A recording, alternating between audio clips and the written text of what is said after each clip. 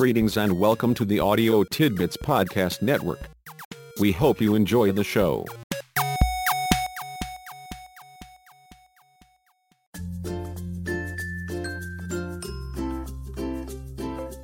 I assume that you, like me, sometimes need to deal with people who drive you up the wall. When having to interact with them, the frustration factor is at the center of your world. Life for you is at least tedious and at worst stressing you enough to make you think about finding a place to hide where you never have to deal with people again. The reality is that the people who drive you up the wall are not going away. They and you are here to stay. The good news is that you don't have to let them continue to drive you up the wall. They can be brought into line and you are just the person who can handle them. Let me share a few examples along with some strategies and techniques you can use to put a stop to the attitudes and behavior that are driving you up the wall. Ravenham stands up to light round of applause and delivers his campaign speech to the west of a leadership coalition. It is the evening he has waited for since the day he joined the civic group. From that first meeting, he had known that his being president was critical if the club were to get out of its rut. He revels in the knowledge that his day has finally come. Thank you for the opportunity to tell you about my qualifications as they relate to the important work of our organization. I have been in this club for 6 years and have seen examples of success and examples of failure. I have learned from that experience and now stand before you to ask for your support in applying my experience to the problems and challenges lying ahead. I have seen us flounder from reliance on recycled projects and repetition of the past. I pledge to you a new vision not shackled by the temptation to look back when we need to look ahead. My presidency will bring a new motivation, a new energy, a plan that moves us smoothly into the future. You have my word, my personal commitment that I will give 100% to the progress of our club. I will not stoop to the level of petty bickering and self-serving arguments, to the level of individual interests, and to the pressure of divisiveness and conflicting factions. Your president will stand above the commonplace and ahead of those who would hold us back. I will be the leader of all our members. I make my personal pledge to each of you to tell all without holding back. I will bring every issue to you and pledge not to participate in the good old boy network. I will strive to be seen as your leader and not as just one of the boys. What should the goals of our fellowship be? I have struggled with the answer and am struck by its simplicity. I need only look at my goals, my interests, my aspirations. Ravenham is an example of, a personification of, the body of our shared ambitions, our collective will. This is not self-serving or arrogant. I know those who know me will see I only intend for our venture into tomorrow to center on those dreams we all share. I only want what we all have worked for over the years. I also pledge to you I will not stretch for your support by giving a false impression. Ravenham will be your president. This is an important job that cannot be honored by washing dishes, by knocking on doors, by trying to outdo the hard work of our valued members. Your president's place is at the leading edge of planning and assuring our success with the largest project, with the smallest detail. Let me close by sharing with you the heart of my campaign. I will work 24 hours a day, every day, to be the standard by which leadership may be judged. I will use my position of leadership as a vantage point from which to bring to each of you the best. I ask for your support, for your vote. Once Ray finishes, it is time for Bud Smith to give his campaign speech. He stands up, stretches and slowly looks around the meeting room. Somewhat haltingly, he starts. Ray, that was a fine speech. You are a qualified man. Looking several members directly in the eye, Bud continues. I can sure see why you would want to vote for Ray. It's a little monkey-do, but I think I would do a good job too. Whoever wins, I'm behind him and for whatever you feel is best for the club. All things considered, I still think I will vote for me. Bud is almost seated when he adds. Oh, by the way, I guess I will still wash dishes whatever you decide. It is instructive to see an experienced player one-up a promising but less experienced player. Ray is a beginner and does not stand a chance when up against a master like Bud. It is interesting to review the techniques Ray uses, even if he is somewhat awkward and amateurish. It also is instructive to see how Bud puts the screws, so to speak, to Ray's campaign. Not counting the times Ray uses I, his promising qualifications as an I player quickly surface. Those who are not students of the I method may think that it is bad form to be so self-aggrandizing or chest-puffing in a meeting with friends. To the contrary, there is no better place or better way for the I player to be sure everyone knows just how good he is. As I players say, if you don't blow your own horn, no one else is going to blow it for you. Ray does not make the wrong move so much as he is just outclassed. Consider how Bud uses the same techniques as Ray uses, turning them to his advantage. It is a little monkey-do, but I think I would do a good job too. All things considered, I still think I will vote for me. The master packs multiple techniques into a small package and delivers it squarely on target. Bud hits the bullseye with his little bomb. The trick is in. I think I would do a good job too. He offers no reasons or explanations. It is a fact based solely on the word of Bud. His use of I is enough justification. Granted, Bud does reduce the importance of the thing to monkey business before making the assertion, but it still stands on the strength of his saying it. This is I play at its most effective. Ray uses a similar technique. He considers no motivations or interests but his. He rings eloquent as he says, I pledge to you a new vision, a new energy, a plan that moves us smoothly into the future. He takes complete control, offering only his vision, his motivation, his plan. Ray is on a roll. He establishes himself at the center of everything, and only what he thinks, feels, wants, and needs are important. From his position at the center, Ray looks out on, or perhaps down on, everyone and everything. What is even more remarkable, he tells the members that he will continue to do so. Your president will stand above the commonplace and ahead of those who would hold us back. He comes very close to saying that he is above the common man but does not quite go over the edge. Ray knows I play can be taken too far. It is alright to look out and maybe even down so long as he does not give the impression of looking down his nose. Ray then goes for the big close. I also pledge to you I will not stretch for your support by giving a false impression. I will use my position of leadership as a vantage point from which to bring to each of you the best. Ray is an up-and-coming example of the frustration factor in action. It is a promise of things to come. Should the club members ever elect him president, they will get exactly what he promises. But just to be sure Ray knows who the master is, Bud puts the icing on the cake. Oh, by the way, I guess I will still wash dishes whatever you decide. This is just Bud's little way of letting Ray know that he overplayed his hand. I hope you are getting a good feel for the I players of the world.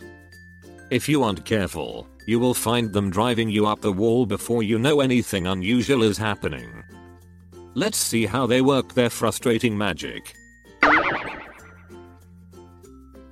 I players overrate their skills and abilities. This technique is at the essence of the I method.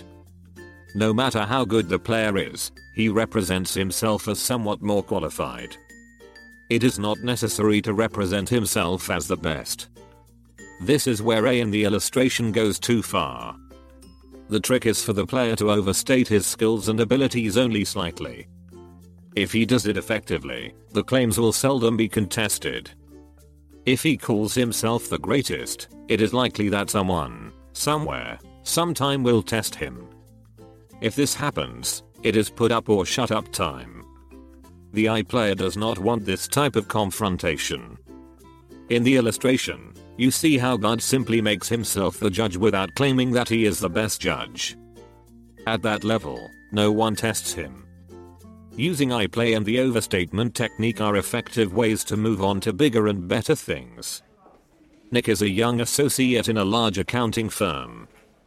Through the normal course of events, he has obtained several small accounts and the busy work of the more senior associates. His peers complain about having to do the uninteresting work of the senior people, but Nick actively asks for such assignments. Over time, He talks with the senior associates more and receives additional complex and interesting assignments. His approach is always to be into things just a little over his head. When asked to do something beyond his ability, Nick seldom defers. He passes only if he thinks he cannot bluff his way along.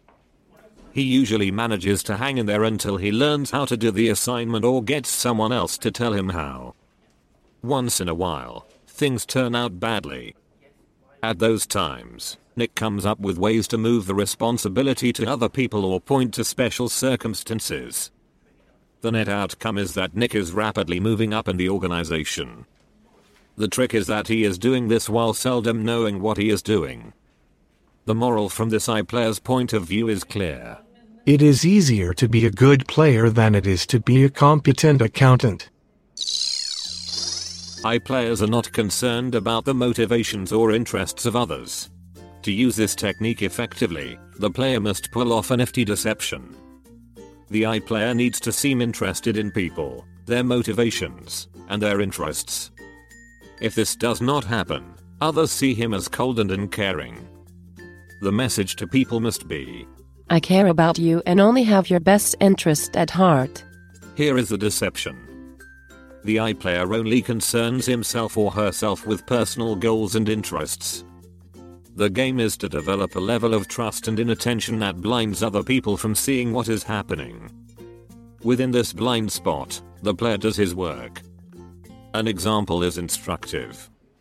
Mel Lewis wants to be on the committee that recommends contract renewals for faculty. His motivation here is interesting. He is also on the committee that reviews teaching assignments and schedules. His goal is to get a schedule permitting him to keep his outside consulting job. This is how he plays the iGame. First, he spends a few months cultivating relationships with 2 or 3 members of the contracts committee. This gets him the desired appointment. Next, he spends a lot of time talking to Dave Reiner, who is up for contract renewal. I know you are up for renewal and that, with the cuts and all, you are on the cut list. I like you and want to do everything I can to help you stay. There is no cut list, but there will be some cuts. Mel keeps his promise and votes for renewal of Dave's contract. It would have been renewed anyway. Dave is relieved and grateful. Now comes the payoff. As Mel expected, Dave gets the schedule Mel wants. It is now time for Mel to close the deal. In a warm and sincere voice, Mel says to Dave, I'm surprised and disappointed you took my schedule after all we have been through together. I guess you had your reasons. I just want you to know this won't affect our friendship though. I'm glad you were able to stay, although I'm not so sure about me since I've lost that consulting job. You know how it is with a family. It takes a lot of money. That is not your problem though. The bind for Dave is real. Whichever way he goes, Mel wins. If Dave trades schedules, Mel keeps his consulting job. If Dave does not trade, he still owes Mel one. Having markers out there is almost as good as winning today. The successful iPlayer may lose one now and then, but mostly he wins. iPlayers are above it all. This ploy works best when combined with the 2 earlier techniques. First, the iPlayer represents himself as somewhat exceptional in the ability and skill departments. This enables him to justify being separate from or above everyone else. Second, the player cares so much and is so concerned that he has to stay distanced. This is the best position for him to be maximally helpful. He is definitely above it all. The trick is to avoid appearing too good to get involved or to participate. Others must not see the player as someone who will not get his hands dirty. The idea is to become somewhat of a father figure or mother figure, as the case may be. Frank is a very skilled iPlayer who manages to stay above it all, most all the time. His approach is to talk little, appear to listen carefully, and to take detailed notes. He frequently says, I'll get back to you on that one. This enables him to avoid getting into the middle of things or into a position where anyone tries to deal with him as an equal. Interestingly, this includes his organizational superiors. When he does get back with people, which is about half the time, he says, I can, or can't, help you with this one. Almost no matter what, he ends up with others seeing him as leaning down to do them a favor. Sure, it is just a little trick, but most effective. Over time, the number of people who see themselves as owing him favors grows, even though he has done virtually nothing for any of them. iPlayers do not look beyond simple self-interest. This is critical for iPlayers. The technique is a version of not being concerned about the interests of others, but is important enough to receive separate attention. It is more than a general observation about the behavior of iPlayers. It is a mandate for iPlayers who are successful. Beverly is a heavy equipment operator for a construction company. She is a first-class iPlayer, which accounts for much of her success in her chosen vocation. Vic is her oiler and is responsible for keeping her machine in good running condition. One Thursday, Bev notices that Vic forgot to complete part of his task and wonders whether to do it for him or just let it slide. Her impulse is to spend the 5 minutes it takes to do his job. She can let him know she did him a favor and then collect the marker someday. It also is tempting to let it slide, knowing that one time is not going to hurt anything. She can still let Vic know she knows, giving her the upper hand at least a little. What is her choice? The debate takes her about 2 seconds. Bev shuts down her machine and finds herself some shade. Within a few minutes, the whole job is shut down because of the importance of Bev's machine to the project. Within a couple minutes, the superintendent walks over and asks, What is this all about? Why are you shut down? Bev takes another swallow of coffee and says, My oil light is on. Someone will have to check it.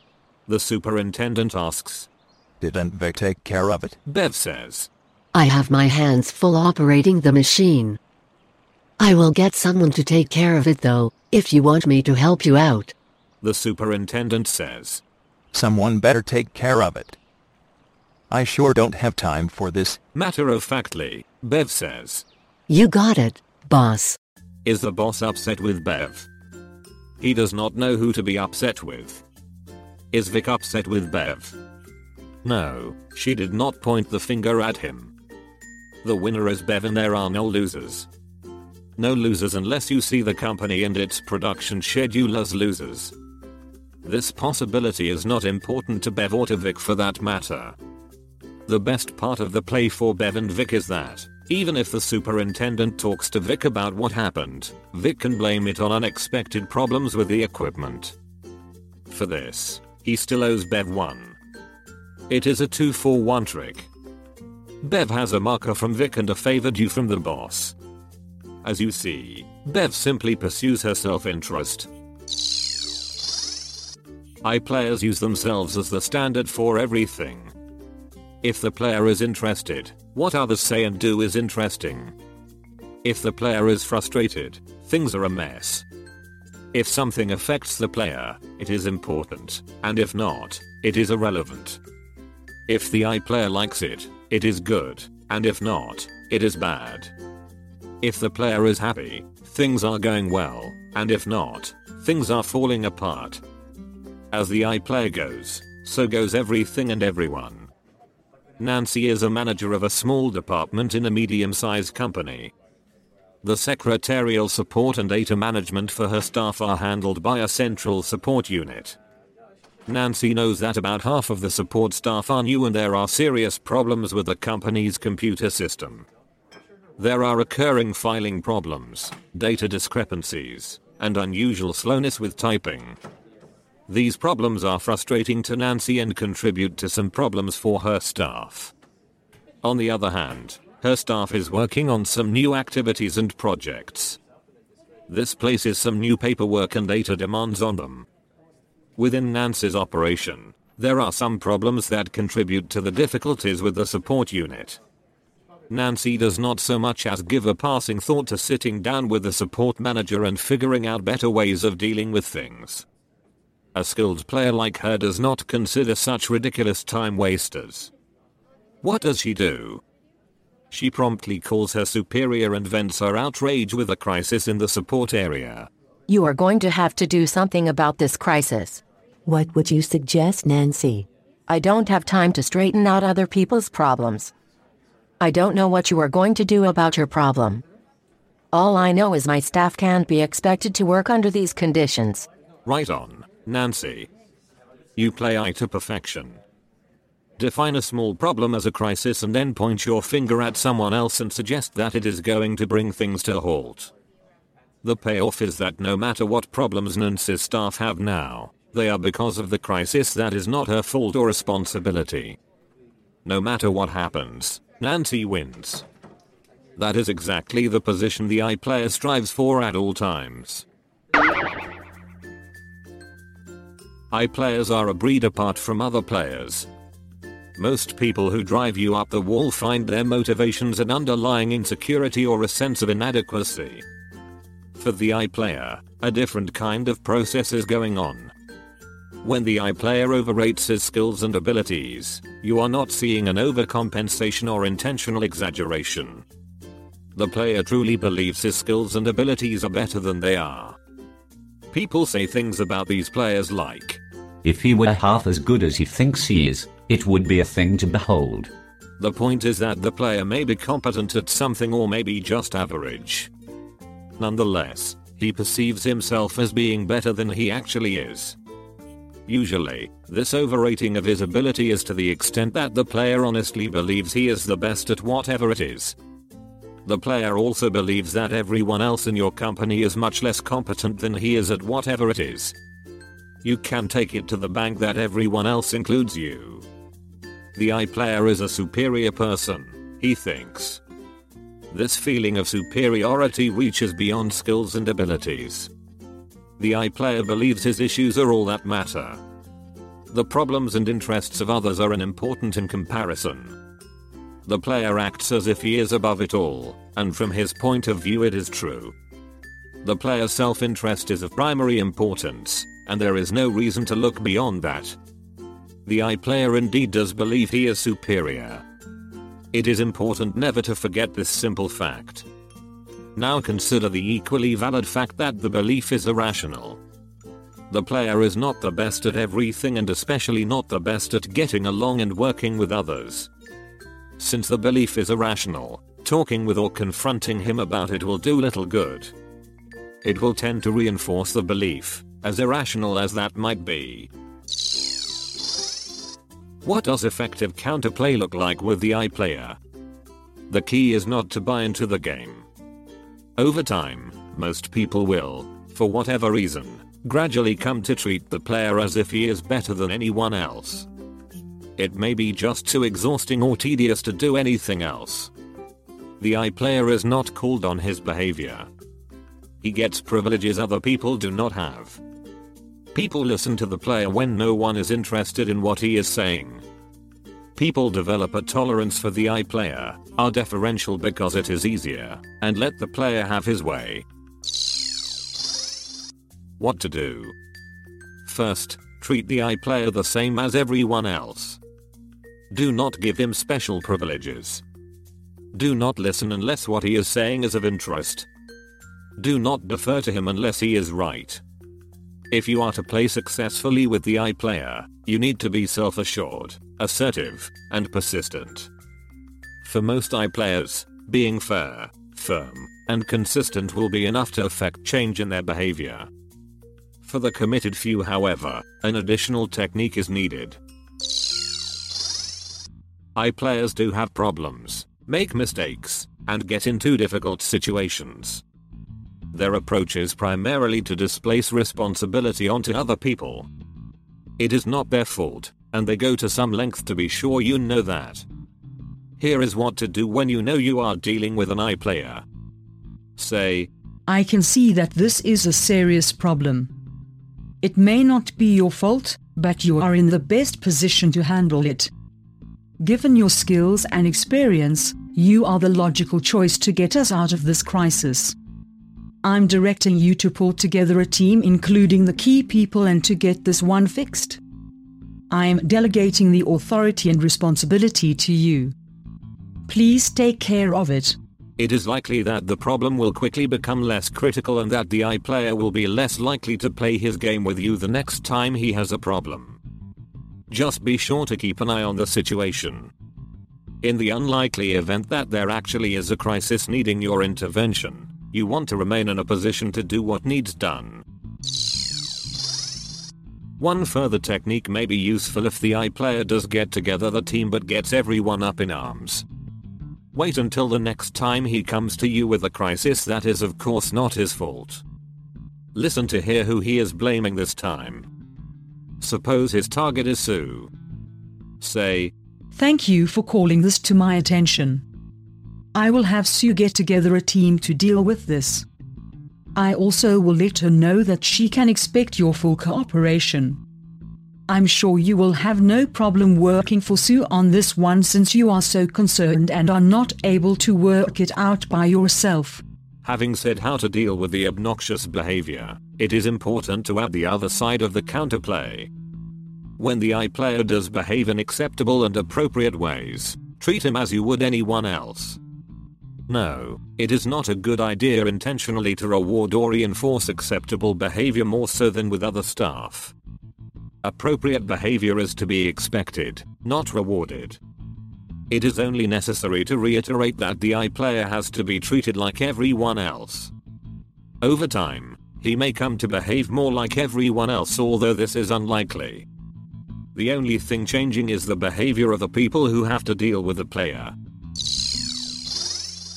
It will help to go back over the counterplay in somewhat different terms. The I player has, through whatever childhood and organizational experiences, come to believe that he is in important ways superior to and better than others. The result is that the player is used to receiving special consideration and deference. Within your company, his associates are being secondarily conditioned. The process works like this: as most people interact with each other, each person does two things. First, he adjusts to and accommodates to others. Next, he projects his personality and style in a way that enables others to adjust to and accommodate to him. This process may be understood as reciprocal accommodation. For most people, the process quickly leads to a fit within the group. The I player neither understands nor functions within the reciprocal accommodation process. His social learning has taught him that he does not have to adjust to or accommodate to others. The player assumes that others will adjust to and accommodate to him. It simply never occurs to the I player that it should work in the other direction too. Enter the I player into your group or organization. Even worse, enter someone new into your group or organization where the I player is already entrenched. Most people, without thinking about it, try to adjust to and accommodate to the I player. Since there is no reciprocity, the effort is all one-sided. Over time, people are bending over backward to get along with the player. He then assumes a special position and role. This reinforces the player's behavior and the game is on. As an effective manager, you are alert to the game of the I player and ready for counterplay. The trick is to spot those relationships where the adaptation and accommodation are one-sided. When you see the pattern, the need is to treat the I player the same as you treat everyone else. Do this by not adjusting or accommodating to him any more than to others. Your counterplay indirectly gives permission to others in the group to follow your lead. Also, watch for and avoid any tendency to reinforce the I player's perception of being better, smarter, more skilled, and more important than others.